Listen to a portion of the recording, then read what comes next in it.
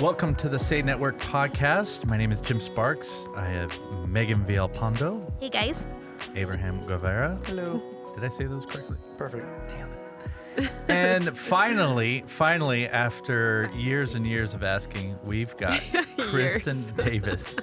Christin is the editor-in-chief and literary secretary for the very fancy USA Western Territory. Technically Christin Thieme now, but Davis is Did true I just to my call you heart. Christin Davis? Yep. I have to concentrate to call her Megan Villalpando. And actually, in my phone, it still says Megan McQuaid in there. And Christin is a kind of new mom. Yeah. 2 years into it, which is really exciting. And also has a blog on the outside. That's true. Yes. Wow. You did some research. I'll talk about that a little bit later, maybe. But you have two major publications that you look after. And so can you just briefly share what those are? Sure. So New Frontier Publications covers New Frontier Chronicle, which is a monthly newspaper that really focuses on news of the Salvation Army. It's really meant for people within the Salvation Army to find out what's happening across the Western Territory specifically, but also outside of our territory, just to get a broader sense of the organization and all we're doing, and maybe some ideas on things you could do that are going on that are cool and could be replicated elsewhere, and just to kind of keep up with people that are all over geographically, to kind of see what's happening. So that's New Frontier Chronicle. And then Caring is our magazine, which not long ago went to an all-digital format. That one is more geared for an external audience, people who are loosely connected to the Salvation Army. Maybe they've volunteered at a program or they've donated in some way, but might not have as much of the internal knowledge. That one is really our tool to try to help engage them further, to give them some more information about all of the various things that we do and that we offer, and get them to come on board a little bit more. Awesome. Both very fine. Oh, thank you. Pieces of work. And we're going to dive into that a little bit later. But first, Megan is going to bring on some youth culture stuff for us. Yeah, so I was trying to think about what to talk about, and I thought I would talk about something that is pretty relevant to my life right now. Back in January, I decided to challenge myself to start to learn Spanish. I understand a fair bit, but I wanted to actually formally learn Spanish. So I downloaded an app called Duolingo. You might have heard of it. And there's a ton of languages on there. There's everything from real languages like Spanish to fictitious languages like High Valerian from Game of Thrones. Really? So, yes. Klingon. I'm serious. Klingon in there? But yeah, it's actually been really helpful just to learn. I actually live in a city that is majority Spanish-speaking people. My apartment complex is majority Spanish-speaking people. My husband's family is from Mexico and primarily speaks Spanish in the house. And so I really wanted to find a way to try to just connect with them further. And so I decided to basically download the app and go through and learn Spanish. It's actually helped me quite a bit. Speaking is still a little weak, but understanding and reading it, I'm getting a lot better at it. And so I just thought it'd be kind of a helpful resource for anybody who might have kids or families where like language is a barrier, in your core or something like that. I think it's a really cool way just to kind of like just start to try to learn, try to form a connection and take down a barrier to getting to know families and How stuff. does the app do that? Like, what is it? There's like a combination of speaking. So sometimes it'll give you a phrase and you have to speak it into the microphone, and then it'll Like kind of rates you to see- evaluate you. That's Yeah. cool. It's like stars Yeah. for your pronunciation. Yeah. It's a lot of I got a writing. 5 stars on my voice review. Can we get that on like for English to see how we do speaking? I know, right? gosh. I think English is actually on the app Really? too. Yeah, if you want to learn English. One Yeah. star. That's really cool. It's something I recommend to How Service much does it Corps. cost? It's free.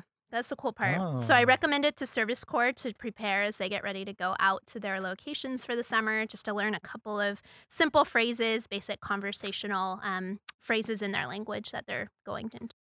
Huh. any language that you want to learn, what is it?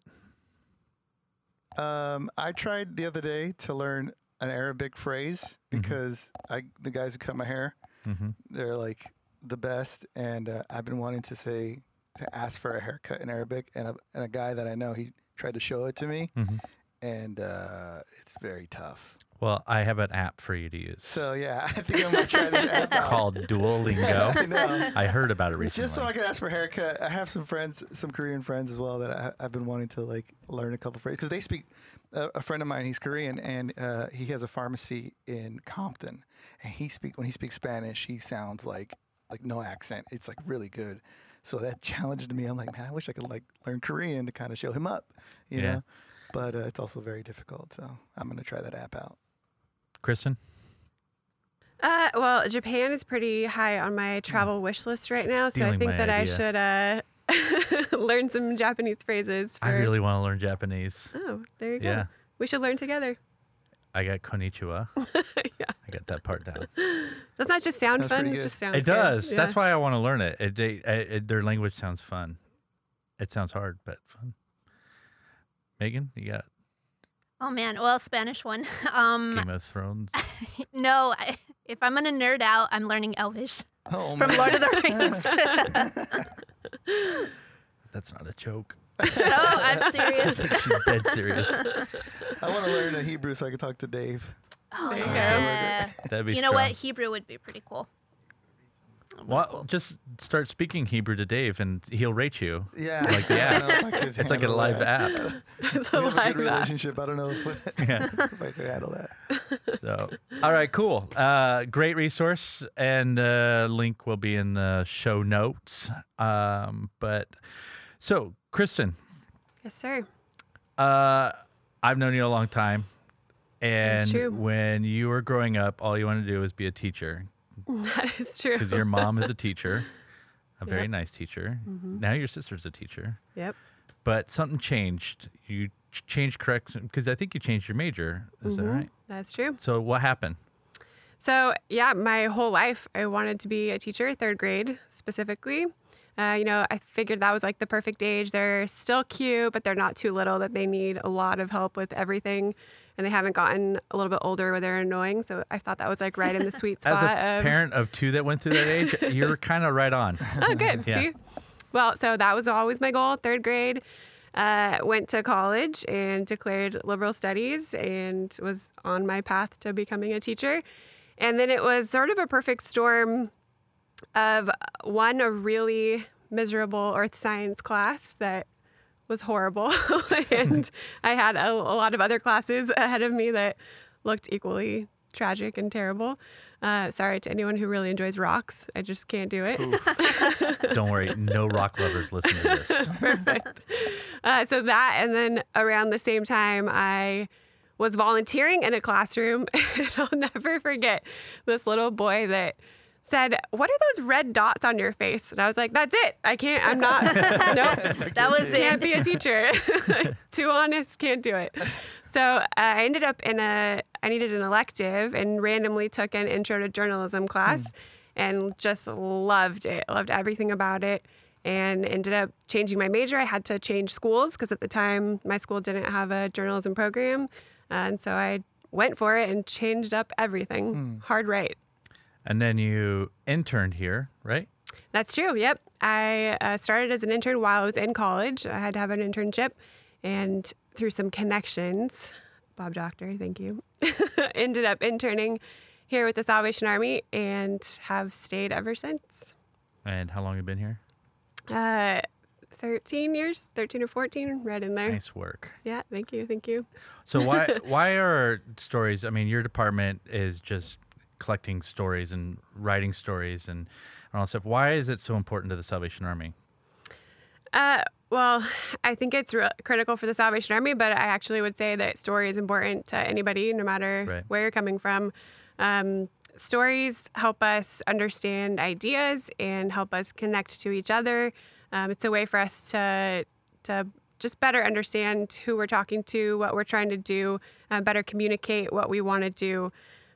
There's actually a whole field of study around this called narrative transportation theory that basically says when we are shown kindness or we are trusted, we release a neurological compound called oxytocin. I'm sure you've heard of this. That makes us more motivated to cooperate and to work with others. It enhances our sense of empathy. And you can actually hack that system, according to this research, through character-driven stories. So by telling stories that involve a person, that we draw somebody into the story, into the tension that's happening within the story, we can basically latch onto their emotions and motivate their involvement and their further engagement in whatever it is that we're trying to accomplish. So it's a powerful tool for anybody, but obviously that definitely applies to Salvation Army as well. That's why when we watch a James Bond movie, you feel like you can come out and conquer the world, or why we're devastated watching Old Yeller. It's that narrative transportation theory Dead that's dog. capturing our emotions. I know. Any dead dogs, not good. Spoiler. Sorry. Oh, jeez. I thought he went to Puppy Lake. It's possible. Christin, I'm curious, is there a particular story that you've worked on that has just had a really great impact on you personally? Yeah, it's funny, in the last year or so, since becoming a mom, actually, one of the very first stories that I worked on my own has just been on my mind a lot lately, and I don't know why, really, but it's been so long now. But one of my first reporting outings as an intern, totally on my own, which I remember was a big deal. And also, if you've ever tried to find Allegria, it's really hard to find. That is true. That is true. I'll never forget that outing. But I went to Allegria, which is a Salvation Army shelter for homeless families who are affected by HIV and AIDS here in Los Angeles. And I was meeting with a woman named Jill and was going to tell her story. And Jill told me about her life and about the moment that she found out that she was HIV positive, and in that same doctor's appointment found out that she was also pregnant. Wow. And so the baby would be born infected. And at the time, the baby was 2 and running all around the apartment as we were talking. And she showed me these 4 giant vials of antiviral medication that she had to give the baby every day. And for her, that was a turning point, that she became a mom, and that she had a new story to write, that she needed to come up with a new plan for her own life. And so she was in the process of making all that happen at the time.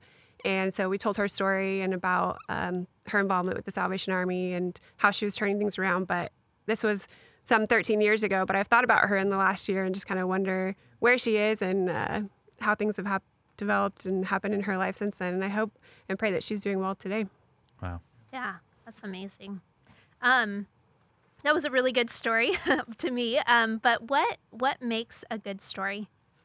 Yeah, so, well, a lot of elements, but I think the biggest thing is thinking about it in terms of not so much communicating information, but communicating feelings. If we go back to that, the science elements in it, which is the only science that I am willing to get on board with, but getting into that, how we tap into somebody's ability to capture their attention and then motivate them along the way. It's really about being able to communicate feelings. So a few points on this. One, you have to know who you're talking to. I'm sure this is a big point for youth culture, being able to talk to people in their words and their language. And that involves talking to them and asking them questions and about their frustrations, their fears, their joys, and using those words to mirror back to them in what you're talking about.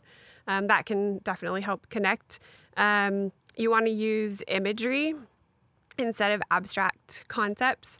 We talk a lot in the Salvation Army about those big issues, about equality and justice and fairness and wellness. And those are all important topics, but those don't necessarily translate into understandable things that somebody can picture. We go back to MLK's speech. He talked in it about, I have a dream of little black boys and black girls holding hands with little white boys and white girls. I mean, he didn't say I have a dream for equality. He gave you a very clear picture of what you could imagine and picture, which makes it feel more real and more concrete. Yeah, so that's one thing. So talking to people in their wording, using imagery in your language, using positive emotions. A lot of times we try to connect with people and get them to empathize with us with the sad stories. But if you've ever seen the Sarah McLachlan commercial with you know which one I'm talking about, right? Was it ASPCA or something? Yeah. You like immediately change the channel because we don't. Let's just keep. There's a lot of triggers happening right now. Back to the dogs. Sorry. But we don't want those sad emotions. People don't want to feel sad or guilty if there's not a way to resolve those feelings. So in a way to deal with that, we just avoid it. So we don't want to target somebody's negative emotions. We want to try to target the positive emotions. What's the outcome that we want, and how can we get them to feel that pride or that awe, and putting things in those terms instead of trying to create the sadness. So that's another one. We want a meaningful call to action in any story. Again, back to that, using concrete imagery. If we take equality as an example, again, with some of the bus boycotts in the 1950s to end segregation of the bus system, the call to action wasn't to end segregation. It was, don't ride the bus. That was the exact line that they used. So it was very tangible, very understandable, something that people can understand about how they can get involved, what exactly they can do. So the meaningful call to action is huge. And then just telling better stories. So a story does have certain elements of it. It has a character. It has to have some sort of tension. I'm sure that you've heard of the hero's journey, Joseph Campbell's formula for a good story. And that's like Star Wars. Yeah, exactly. There's so many stories that fit directly into the hero's journey formula. And so that would be a good place to start. If you Google hero's journey, you can see the full breakdown. But having a character that goes out on an adventure, has a problem, meets a guide, and then ends up coming through that and hopefully into a positive outcome. So gets his arm cut off. Yeah. Knows that the guy's his father. Right, exactly. Sorry, spoilers. Spoilers. This is insane. Stop with the spoilers. I'm curious, how can people get better at those elements or those, like we talked about what makes a good story. What are maybe some simple ways that people can get better at stereotyping? That's not what I meant. Storytelling in general. Yeah, it's I could important. answer the stereotype question. Stereotyping. I heard it said that people don't get involved not because they don't have enough information, but because they don't care or they don't know what to do. So I think we need to keep that in mind when we're telling stories. How can we make people care? And some of those are through those elements that we talked about. But then if you're actually writing a story and wanting to get better at it, well, I would point you first to Caring magazine. We actually have a free 5-day email writing course, which is a full writing workshop that we turned into an email course, all about the fundamentals on story, some of the science behind it, what we look for in a good story, and then how to use. It walks you through exercises of your own values to find your story and some things that you can do to start putting that into actual words on paper or on video or however you choose to tell it. But that would be a great place to start. There's other resources. Obviously, Roy Peter Clark's books are really good for beginning writers, like early writing tools and things that you can look to do as you're actually telling the story. So I might say for somebody who's really at their starting point to Google the hero's journey, look at that formula and what that is and the elements of it, and start noticing that in all the stories that you're watching. If you're watching a movie, look for those different pieces. You're going to see them show up all over. Yeah. That's cool. So as the editor-in-chief of Caring and also New Frontier Chronicle, has there ever been a story that has maybe had a wider impact than you expected? Maybe it reached audiences that you didn't necessarily intend for it to reach? Right. Well, I think one of the coolest parts about my job is that it's different all the time, always telling somebody else's story. I've done stories here in Los Angeles and in Denver and in Hawaii and in Vietnam and India and Cuba and all these places that everybody, no matter where you are, no matter who you are, you have a story to tell. So that's one of the things that I love most about my job. And we hear a lot of times on the backside of that from people who somebody's story, for whatever reason, connected with them specifically. resonated. So it's really fun to hear some of those. I mean, that we've had people that have contacted us and wanted to give to a specific program because they loved that story, or they wanted to get in touch with somebody that they read about. So we hear a lot of those things. But what I always like to just tell people, it doesn't really matter who you are, that everybody has a story. And if we spend a little bit of time with you, we would love to tell it. It's awesome. So if I don't have any experience, or I don't feel like I'm really good at writing stories, Yeah. what is a way that I can get started? Like if I don't feel like I'm, this is my area, but I want to do it. Right. How would I get started? So a few writing tips. Yes. All right. Well, if you're willing to let me word nerd out on you for Go a for it, minute. please. Yes. We're not afraid of nerds. Nope. Put like a nerd like flash. Nerd alert, nerd alert. Here it comes. Yeah. So I always tell people to try to write, aim to be clear, concise, and correct. So nice little formula concise, for you there. correct. Yep. 3 C's. 3 C's. 3 C's. Yep. Abraham and I learned the same way, clearly. Yes. Clear, concise, correct. Yes. And I jotted a few notes so I make sure I remember all the pieces of this. But when you're talking about clarity, without it, you lose every time. So that's our number one goal, is to be clear. And there's a few things that we can do to be more clear. We talked about understanding your audience, tailoring your words accordingly, mirroring things that they say. You want to always speak to one person when you're writing. We forget sometimes that when we're on our computer or reading something, that's an individual activity. We're not sitting around a campfire on our computers. So we have to write in that same way that we're writing to one person. So actually using the words you, your, and the other your, they can help connect a lot better with people than if you were to say everyone or you guys, and you immediately lose people when you start talking with that. You want to, again, use the details, use imagery. Anything that's vague or abstract comes across as generic or mediocre. So we want to be really specific, really detailed. And if you're not sure about this, a good way to think about it is, could your writing be handed over to a director and filmed? Like, is there enough detail there that they know what it should look like just from the words that you use? If not, then you need to go back and add more detail. It's best to just avoid cliches and cleverness. Pretty much every time you just lose people when you're trying to add those into your writing. So it's best just to steer clear. What's an example? Oh, any cliche you can think of.